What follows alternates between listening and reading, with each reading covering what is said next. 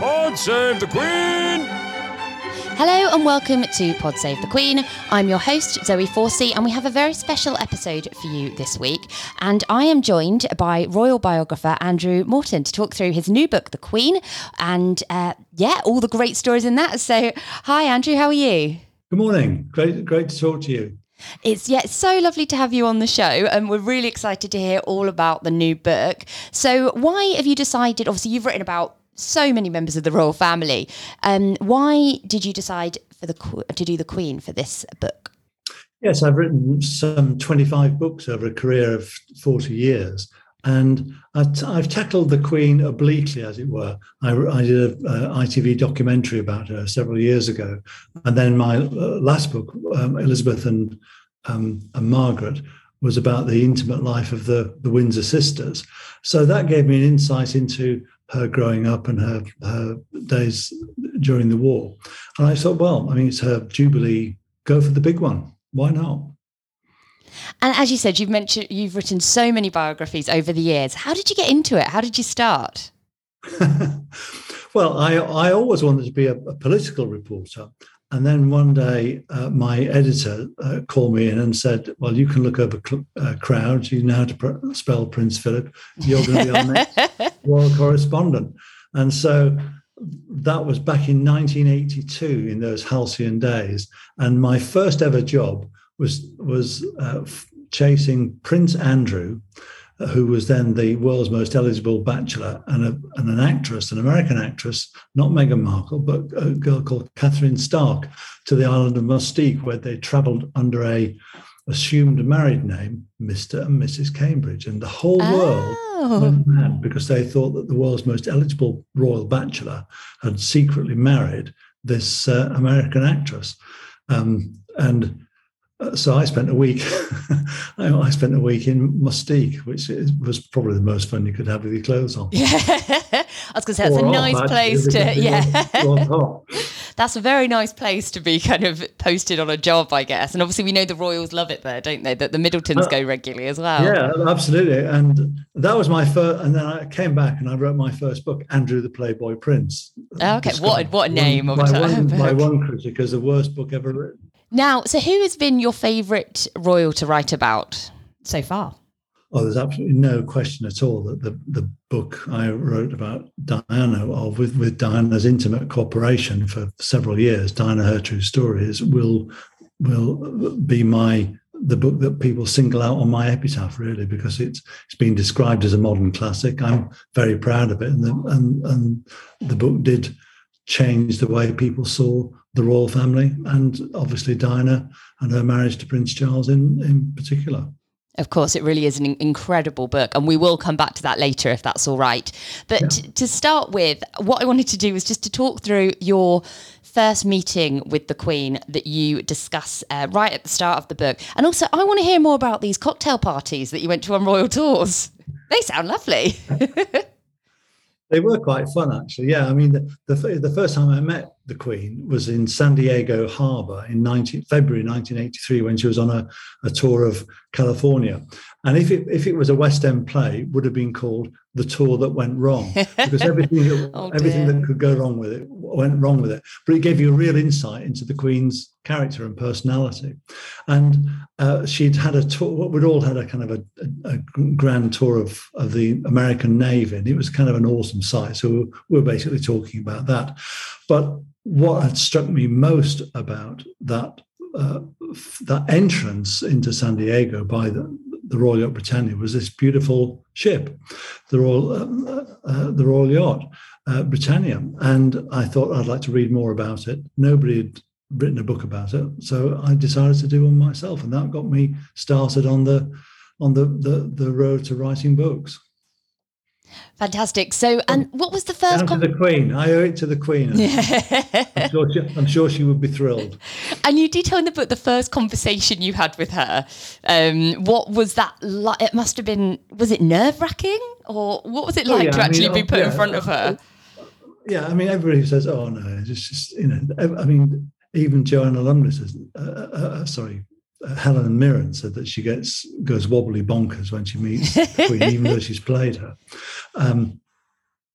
And of course, you're very nervous when you're meeting HMQ for the first time, and I duly was, and the conversation was about the American Navy, entirely forgettable as far as she was concerned.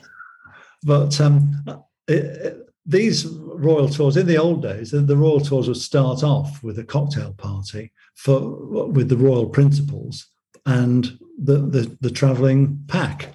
And the first time I met Diana, for example, was in Alice Springs in the hot heart of Australia, and she was nervous about meeting the press, and she'd just done some TV work with Alistair Burnett, the famous ITV newsreader, and she was quite pleased with how that had come out, but she was nervous about the upcoming tour, and she did come out really as an ingenue, and she went back a seasoned professional after seeing, after making something in the region of 55 flights in 50 days to go around Australia. So it's funny that when members of the royal family complain about only a 10-day visit leaves them exhausted, mentioning no names.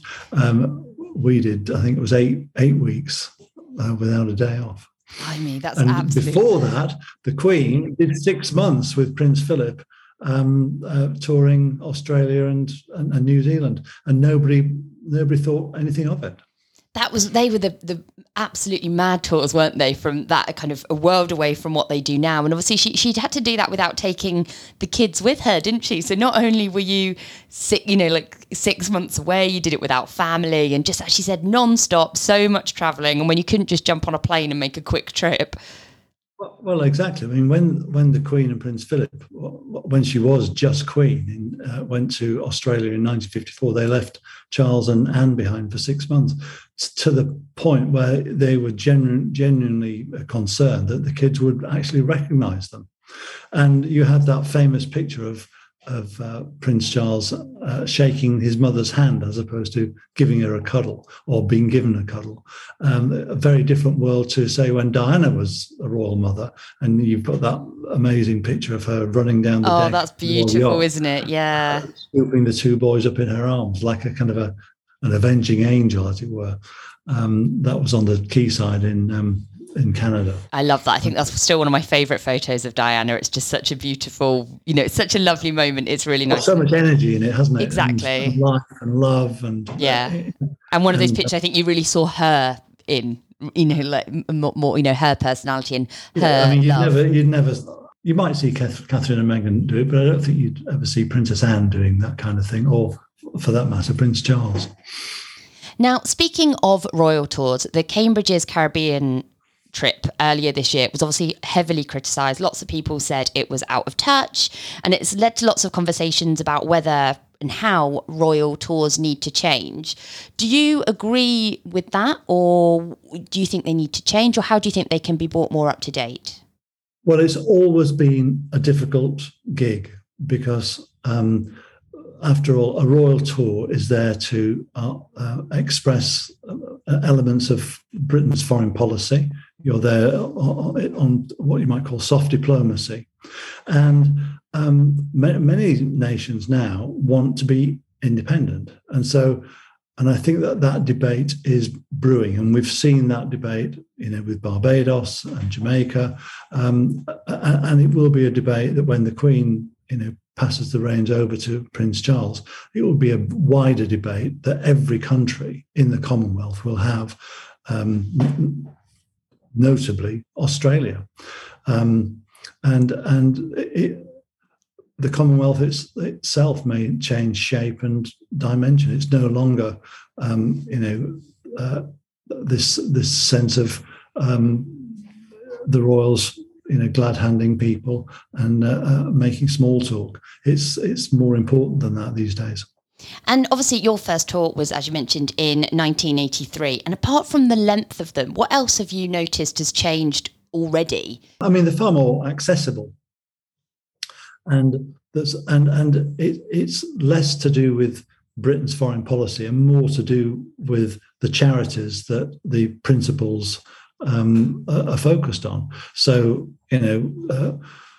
Prince Harry's, when he's gone to Africa, has focused on some of his AIDS charities, as opposed to it used to be more the case that you would meet more of the, as it were, the civic leaders, not just the politicians, but in the small towns. Not so much these days. It's more to do, you meet the heads of NGOs. And from my point as well, like, I think because they focus on the charities and the things that the royals are really passionate about and have been really involved in for years, they just feel a lot more fun. Like, for example, when the Duchess of Cambridge went down the slide, the brilliant picture at the slide at the Lego Museum, they're just a lot more relaxed, a lot more fun. And I don't know, obviously I wasn't kind of covering the royal beat then, but I can't imagine, as you said, Princess Anne or Princess Margaret or the Queen ever going down a slide on a tour back in the 80s. Do you agree? That's a very good point you make. I mean, the royal tours have always been about photographic opportunities, but now it's very much picture-led as opposed to fact-led. So, the Queen has always famously said, "I don't do stunts." And I think going down a slide would be a stunt. But she's kind of relaxed a lot more on royal tours. I think she was in Malaysia and she signed a football for some kids. And she as a human being, as a woman, seems a lot more relaxed on the visits that she's made. Although, as we all know now, she no longer takes these long distance flights. I think that's a good kind of general point about the Queen, actually, is I do feel we've seen her relax a lot more in the last 10 years. Obviously, she's still extremely formal and still follows the rules, but you do have these moments like, obviously she did I think, favourite memory of like the thing the Queen's done is I love the Invictus Games video she did with Prince Harry to the Obamas, and she did the mic drop and she did please moment. Yeah. And obviously the Olympic opening ceremony, the piece with James Bond, which is still brilliant. And she had the famous line, didn't she? The "Good evening, Mr. Bond." And you're seeing these funny moments from her where I just think it's really lovely, and there's more of a person that you see more of her personality, and everyone who has been lucky enough to meet her and spend time with her, as you mentioned, you know that sense of humour. But I think we as the public are getting to see more of it now.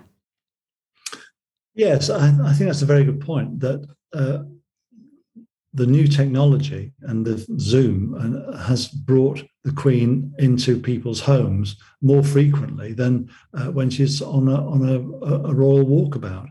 And the royal family used to be a lot more stiff and more standoffish. And remember, it was in New Zealand in 1970 where the first walkabout took place, and so it's taken the Crown a long time to get into a more relaxed, as it were, frame of mind. I mean, it's in the old days, people would just stand and look at the royals, and the royals would stand and look at them, and then they would go by.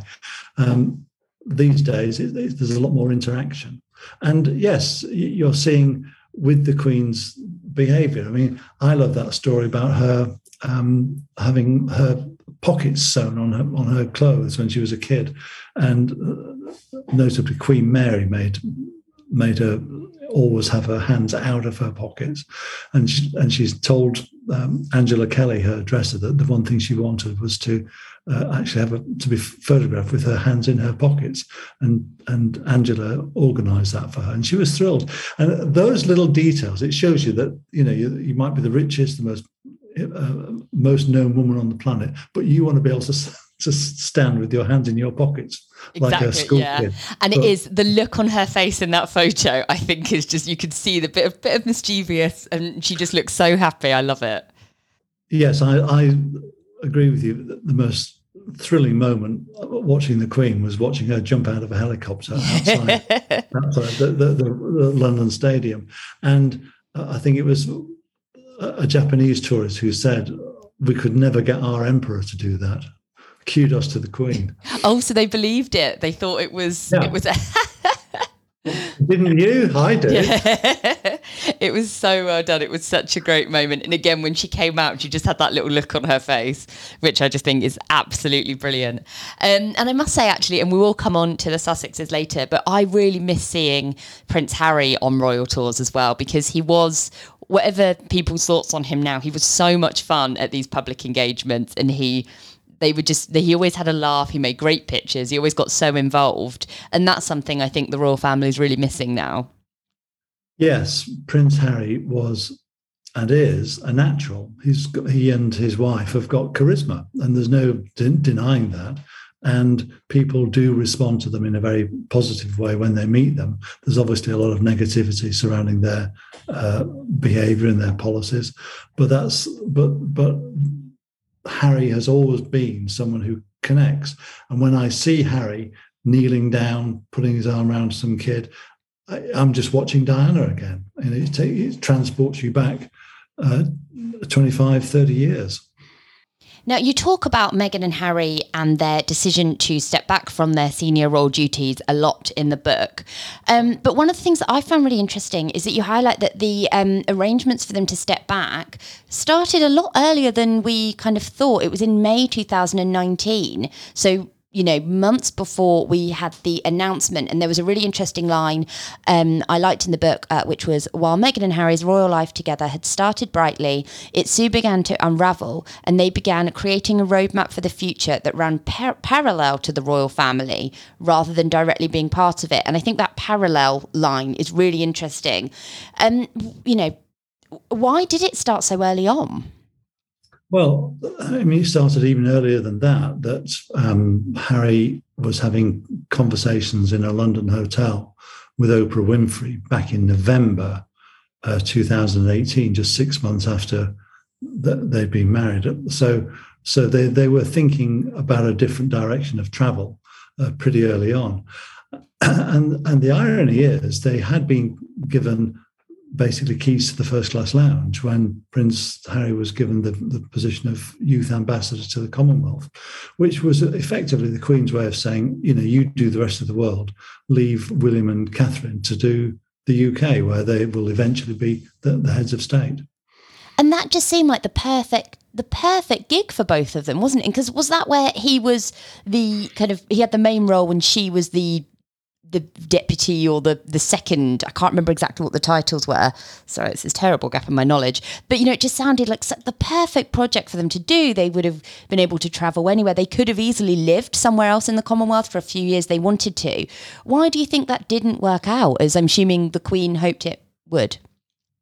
Well, they were thinking about living in New Zealand. In fact, they talked to the Prime Minister of New Zealand about it. So they had all kinds of plots and thoughts about their future, and it didn't work out. I think when it actually comes down to it, Prince Harry is cursed with charisma, but he hates being a prince, and I think that he saw Meghan as a way out. They didn't have to leave the royal family in the way that they did, but they did, and nobody thanks you for a divorce, and nobody thanks you for a royal divorce. And as a couple, they divorced themselves from the royal family. Having said that, the Queen and Prince Philip, as you may recall, back in the late 1940s, after they married, they lived in Malta for a while as a married couple. And he was pursuing his career in the Navy. And many thought that he would end up as First Lord of the Admiralty. He was such a star. And they never for a minute thought that George VI would die so soon. So they thought that they had 20 years or so as a couple on the fringes of the royal family, not at the heart of it.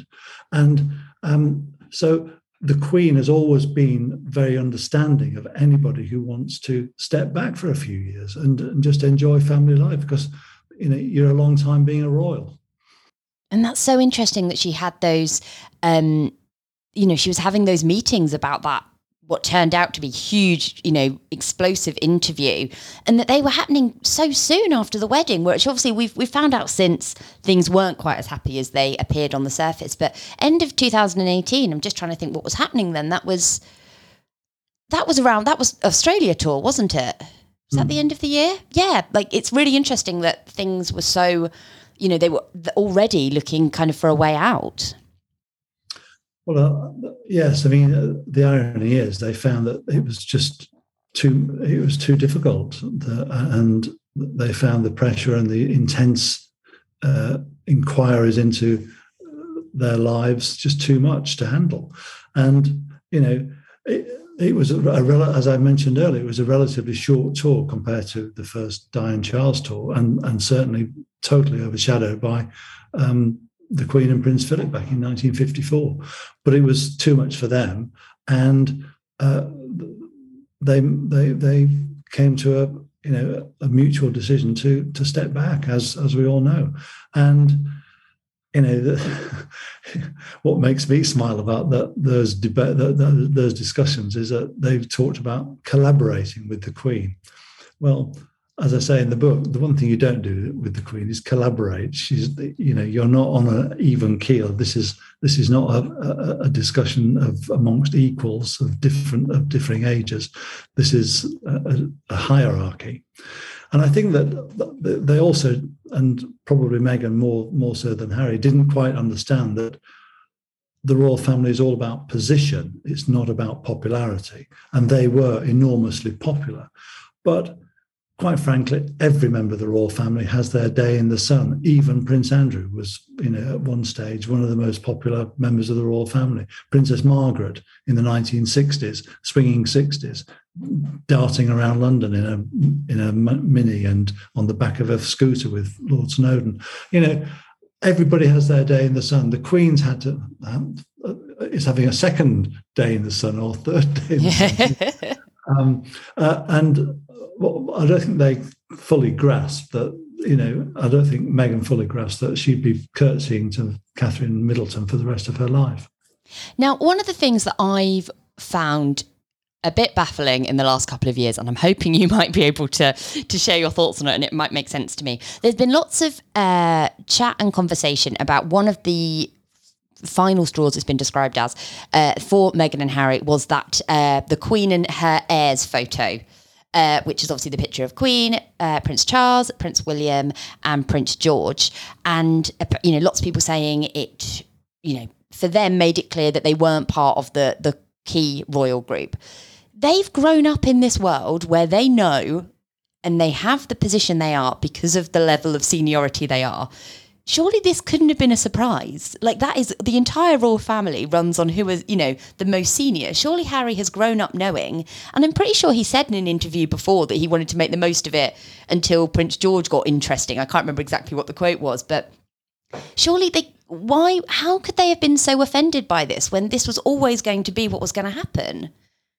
I think they realised fully that they were not necessarily wanted on board, that the direction of travel for the British royal family was essentially around a fairly tight group, and they were on the outside, on the fringes, looking in, and so they gave thought to what would they like to do. And Prince Harry has picked up the Invictus Games, and he's made a great success of that.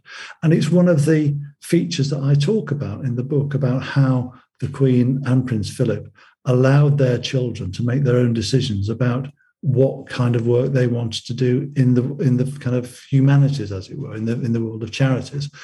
We've got Princess Anne who didn't want to go to university, and she snags Save the Children Fund, and she's done a brilliant job there. I've travelled around Africa with her, watching her at work there. Prince Charles started the Prince's Trust. Again, it came from left field, but he's made a great success of that, and many thousands of kids have gone on to start their own businesses as a result. This is what happens. The royals are left to their own devices. There are no kind of diktats. And Prince Harry has gone for the Invictus Games. And, in the long term, he may be proved right. The Commonwealth, may collapse as we know it. We don't know. We can't have a window into the future. But it may well be that the Commonwealth is just kept together by admiration and respect for Her Majesty. And so what do you think of the life that Meghan and Harry have carved out for themselves in America so far? Well, I live in Los Angeles for quite a lot of the year, and I know Montecito pretty well. And I mean, it is literally a Garden of Eden. It's a beautiful part of the world. It's a lovely part of the world. And when people say, "Oh, how terrible for them," yeah, I think must be awful for them. They've had to give a 2-bedroom cottage, Nottingham Cottage at Kensington Palace, for somewhere with 16 bathrooms. I mean, even I've seen the grounds, and even Prince Charles would be quite jealous. There's one thing which does intrigue me. They were given a grand piano as a housewarming gift, and I just wonder. I don't think they've ever, either Harry or Meghan, have ever shown any musical ability. It'll be interesting to see if Lilibet or Archie take to the bones.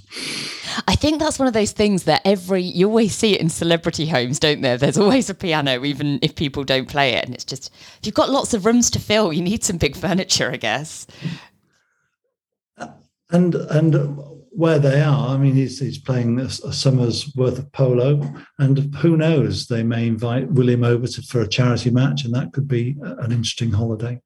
I think this is, going forward, I think this is going to be the most interesting, if not important, first birthday party in royal history with Lilibet. Yeah, very true. There's going to be some great headlines, and there's going to be some nice stories, when Lilibet met Lilibet. Yeah, yes, very true. And what I'm loving about seeing the Sussexes' new life is we're seeing them very much now, in my mind, as celebrities. And we've had red carpet, we've had the last year's Christmas card, which was they're all in the white shirt and jeans, and Harry's barefooted a lot now. Are you enjoying seeing that more relaxed side? Is that what you were expecting, or is it different to what you had in mind when you heard they were stepping back? No, it's very much what they wanted, and you're going to have Archie and Lilibet as the first royal surfer dudes. Butterfly Beach, which is a surfer beach, is walking distance from their house. So you're going to see them brought up in a very different way, and also, but the irony is that although obviously long-term focus will be on Prince George as the heir to the throne, I think there's going to be enormous intrigue and interest in Lilibet because she's the first American princess. Definitely. And it will be really interesting because obviously they grow up in an entirely different world. It will be fascinating to see what happens. Now, moving on to the Queen's relationship with Prince Andrew, this is something that's come under huge scrutiny in the last few weeks, especially after he escorted her to her seat at Prince Philip's memorial. It's something you reflect on a lot throughout the book. Why is their bond so strong? I know there's always been rumours, and he's often been described as the favourite son. Why is that? It's a question I asked a lot of people I interviewed. Why is Prince Andrew the favourite son? And they all said, yes, he is. And then they kind of shook their heads with bafflement.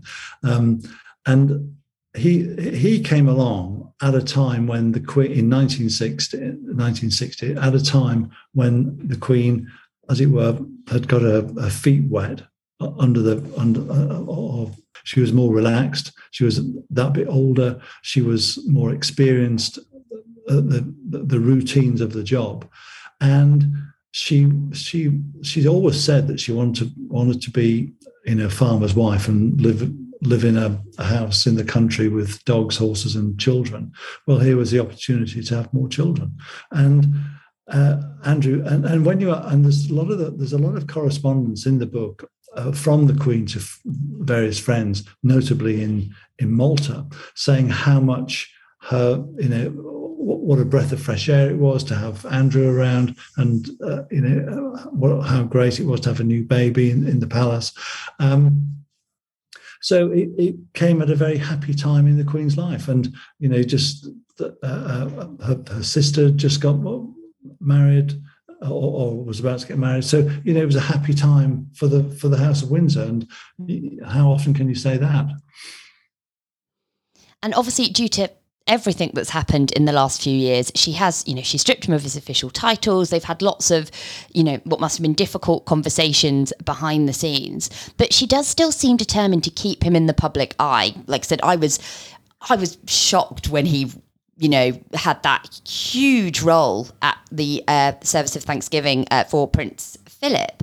Why do you think she's so determined to keep him in that, front and centre role? Well, Prince Andrew has always been absolutely loyal to his mother. We'll never hear a word said against her during the whole fraught funeral week after Diana's death. There was a scene where Andrew comes into a room at Balmoral where the various officials and courtiers and politicians and so on were talking, and they mentioned something about the Queen, and Andrew exploded, saying that you can't speak about the Queen in that way, or you can't reject what the Queen has to say. Her word is law. So he's always been intensely loyal, and she's admired the fact as well that, during the Falklands War, 1982, he was an Exocet decoy. And let me explain briefly what that is. When his job was to protect HMS Invincible, which was the aircraft carrier, and the Argentines wanted to sink that, and his job as a helicopter pilot was to Exocet missiles, which had been shot by the Argentinian Air Force, and then once it's attracted them, it's kind of use the propellers just to rise up very quickly so that the missile exploded harmlessly underneath. Well, that was the theory. Effectively, you were just a sitting duck, and you were there just to sacrifice for the Invincible. Now, that took a lot of guts to do, and she very much appreciated that, because that conflict cost a lot in blood and treasure for Great Britain. And the Argentines had it in their sights that Andrew was their primary target. So, he showed a lot of courage during that period. And she liked as well the fact that he organised the retrieval of works of art from Windsor Castle during the famous fire in 1992. And again, that was him showing initiative, but also loyalty to the Queen. And so she doesn't forget those things. And he's been a very loyal son to her. And the memorial service was essentially a family occasion. It wasn't a state occasion. So it was up to her who she had leading her to her seat. Which is a long-winded way of saying that she's a mum and her children can do no wrong. And obviously there's a huge amount of anger from lots of people, and not just people in Britain, about, his, everything that's going on with it, and also how it's been handled. Do you think she risks losing popularity over her, by keeping those links, all those public links with Andrew?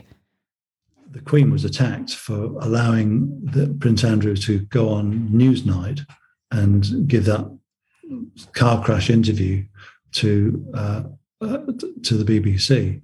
And even the Times, which is the paper of record, says, I think the headline said, is the Queen losing her grip?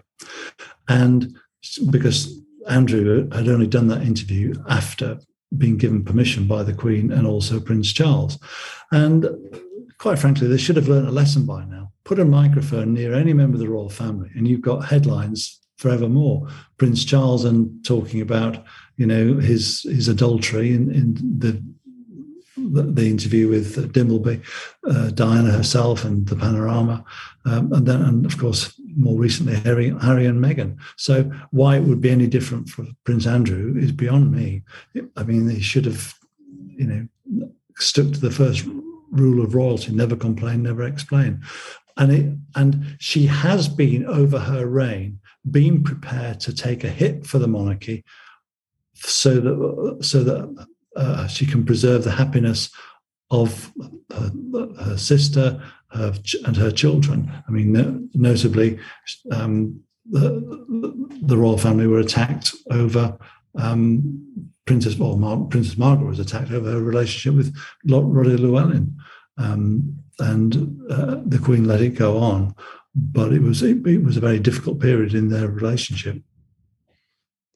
Now, obviously, I can't interview you and not ask about Diana, and so people are still absolutely fascinated and obsessed with her. Why do you think she's had such a lasting influence? Well, I think that Diana's influence has lasted longer than anybody ever thought. It's the 25th anniversary of her death, and it's the 30th anniversary of the publication of Diana, Her True Story, because of the fact that her torchbearers in life, William and Harry, have not forgotten her, have held concerts in her memory. Harry himself says that he never makes a decision without referring it to her, as it were, in a spiritual sense. So, and she marks a turning point in a way, in the way the royal family behaved, and she through her behaviour helped to modernise and make more human the royal family. So it was not, big handbags, white gloves, and standoffish. It was more touchy-feely than it had ever been in the past. So she made the royal family more relevant to modern times. And you've said in your new book, The Queen, that while Diana's testimony, and obviously what you wrote at the time, was extremely honest and very moving and very powerful, but it didn't tell the full story, because obviously it couldn't, because it was just one side of it. And you said, which is interesting, was that the Queen was dragged against her national inclinations on several points. Do you think now that you've done a piece of work focusing on the Queen, do you think that you kind of maybe fully understood, have you seen a different side to it, or now you've seen, a different perspective? How's that opened your eyes to stuff? I think that's a very good question. Obviously, Diana, Her True Story was, as the title suggests, from Diana's point of view, and the Queen got second billing, and as did Prince Charles. But having focused a more objective look on the Queen, you can see that she reached out to her, but at the same time didn't act, and that's what frustrated Diana. That she always saw the Queen as some kind of royal referee, and when I talked to her about the Queen, it was the only interview where she was very considered and very thoughtful and very reflective, where she didn't just come out with something. She didn't want to be portrayed as someone who was criticising the sovereign. So I think, yes, of course, there are other perspectives on this. I mean, the Queen had to think about the monarchy, not just herself. She had to think about what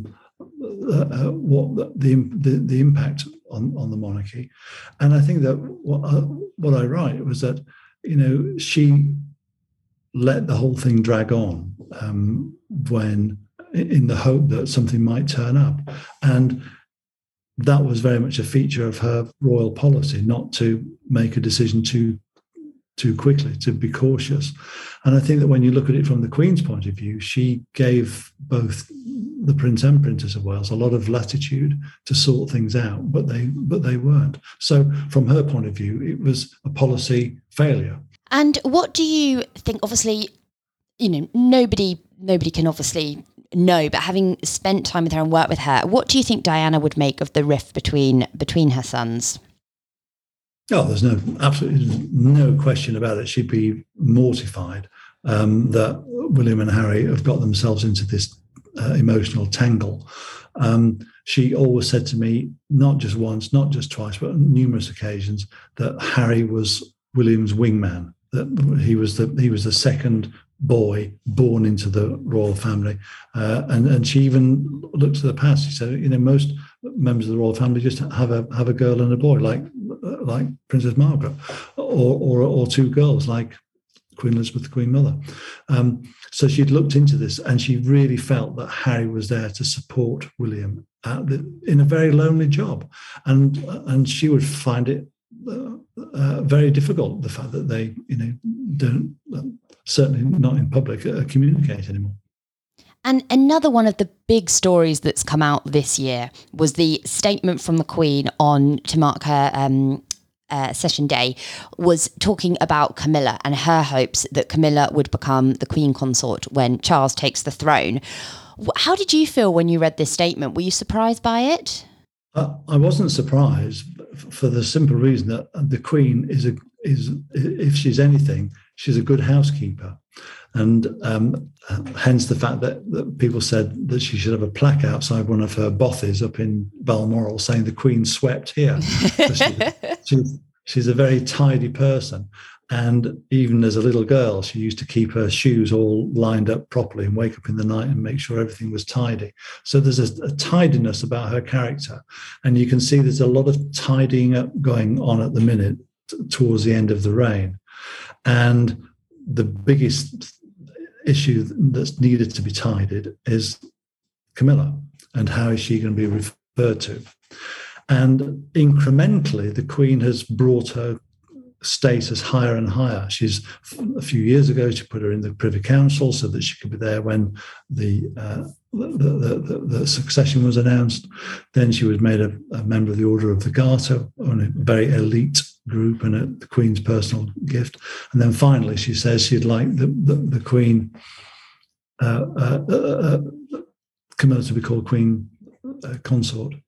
And that has kind of ended any debate, because when Prince Charles first married Camilla, the mood music was, oh, she's never going to be called Queen. And of course, within a matter of years, they were backtracking very heavily. So the Queen, I think, this is going to be the smoothest transition in history. Certainly, at least since Queen Victoria and Edward VII. The Queen has asked for Prince Charles to be made the head of the Commonwealth. There's been various knighthoods for people involved in the transition. So there's what to do. There's a book on what to do when she dies. So it goes on. So yes, it's down to the Queen as a housekeeper. And I felt the public reaction to this statement was actually really positive, which for me just highlighted the incredible journey that Camilla's been in the last few decades. Because, she was really hated by lots of people when obviously their relationship first came out. And the fact that it does feel, obviously it's not by everyone. Some people still don't believe she should have that Queen that Queen consort title. But for me, I thought it was quite interesting that she has managed to, it seems like she's managed to win people over. Do you agree, or what are your thoughts on that? Well, the media elite and the political elite have all put their shoulders to the wheel behind the decision to call Camilla Queen consort. I'm sure that there will be a rump in the country of people who feel that, if Camilla hadn't been around, Charles and Diana might be still married and Diana might still be alive. The fact that neither William nor Harry seem to send effusive congratulations to that position does tend to make you feel that the two brothers, it's one of the few things they agree on, that they're not overly enamoured by Queen Camilla. Yes, the full weight of the establishment is behind Queen Camilla. The jury is out on whether the public still feel that Queen Camilla is appropriate. That said, I mean, she's no nonsense. She's brought a lot of happiness to Prince Charles. They seem very settled. I mean, there's none of the anguish and antics of years gone by, and she seems someone who's there to support her man, and which is what, at the end of the day, that's all he really wanted. And long before he married Princess Diana, Prince Charles always used to say that he was looking for a companion, not necessarily a lover, somebody who's there to support and keeping company, really, in the loneliness of the long distance monarch. It's interesting what you say actually about William and Harry, because I've read quite a lot of reports about Harry, allegedly being really unhappy about the decision, but I haven't heard as much on William. So do you think it is, it's something that they do share then, that they don't want to see her alongside their father when he takes the throne? Well, I think they've sidestepped the issue by saying it's a matter for them. But as Prince William will be the direct heir to the throne, and Harry's his sixth. And they are the sons of Charles and Diana. Then, in a way, they should have weighed in with a few sentences congratulating Camilla on her elevation.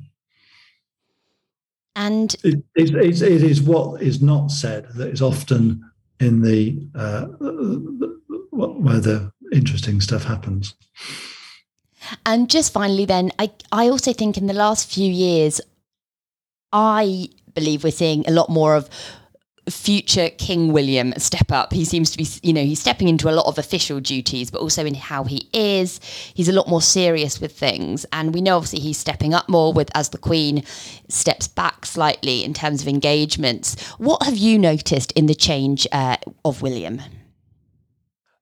I was thinking about this the other day, and he would have been if he'd have acceded in the same way as the Queen, he would have been on the throne for 15 years when it comes to his birthday. I mean, it's quite remarkable. I mean, he is obviously now taking part in a lot more of the key decisions. I mean, notably the excising of Andrew from the royal family, and he's dealing with the heavy. He's taking part in the heavy lifting now of the royal family, and that's the change. I mean, and he's getting older, and the focus is going to be not so much on him and Catherine in 10 years' time, but on his children. And Catherine, I think we've also seen really step up both in her charity work and her causes, in how she is, and she's just seems to be growing in confidence every single year, and that bond really does feel stronger than ever, and the relationship they have and the support they offer each other. Yes, I think that's a very good point, and I realised watching the royal family over the years that it takes a long time to really understand what it's like to be royal. And Catherine Middleton has spent 10, 12 years coming to terms with it. And so did Sophie Rhys-Jones when she and she's got a much lower profile, or did. And it just takes a long time to absorb yourself into this. And Catherine was quite a shy person anyway, so making speeches and being public was something of an ordeal. But I think she's overcome that. She's now, and it reminds me ever so much of Diana. She struggled for a few years to come to terms with what it's like to be a princess, for the start, both the outward side and the interior side, and the great tragedy, I think, is that Meghan and Harry didn't give it long enough to see whether they could give it a go, and they were on the outs almost before the wedding music had finished. Well, yeah, because there were so many comparisons, I remember at the time, of Meghan's first speech compared to Catherine's first speech. And, they were so different. And that is obviously because Meghan's an actress and Catherine was much younger and from, a normal family background. Actually, it's not just that. Meghan is a natural. I've got pictures of her when she was age 10 leading a march against the first Gulf War. At her school, the local TV cameras turned up and she was there. I mean, she was doing stuff, she was giving interviews when she was 12 years old. So, and she spoke at the United Nations in front of Hillary Clinton. I know there's a lot of people listening who don't like her, but she had the possibility, had great possibilities of using her talent and her position to make a genuine change to the world. I don't think she's going to make as much of a change living in Montecito. And what is the Queen and Catherine's relationship like now? Because I know at the start there were reports that there were maybe some concerns from the Queen's side that Catherine perhaps didn't have enough experience, and she didn't have her kind of own role in life and her own strong identity, because she'd been dating a prince since she was at university. But I'm assuming that's improved now because Catherine's doing an incredible job in the royal family. Well, I have to say, I think that's nonsense because, it's not like Diana had a job. She was a kindergarten helper, and, the Queen accepted her, as did Prince Philip. But it's what the Queen admired about Catherine was that she very much supported William. She was there as a helpmate, but also she clearly loved the man, not the position. And I think that for her, the difficulty has been getting used to the position. She'd been with the man for 10 years before they got married. And just finally, then, to finish us off, what was your favourite thing you learnt about the Queen when you were researching for this book? I just love her dry sense of humour, and I'll just give you a quick example of it. She was once asked by a little boy, "Do you believe in Father Christmas?" And it's a tricky. That's a tricky. Yeah, that's hard for anyone to answer, let alone. and the Queen, consummate diplomat, said, "I'd like to think I believed in Father Christmas." Now, that's for me. That's someone who does crossword puzzles. Yeah. Yep, that's very true. Well, thank you so much for joining me today, Andrew. It's been amazing speaking to you. Thank you very much. Thanks for inviting me. Thanks, I've thoroughly enjoyed it. And thank you so much to all our listeners for tuning in. As always, we're on Twitter and Instagram at PodSave. And until next time. Pod save the Queen!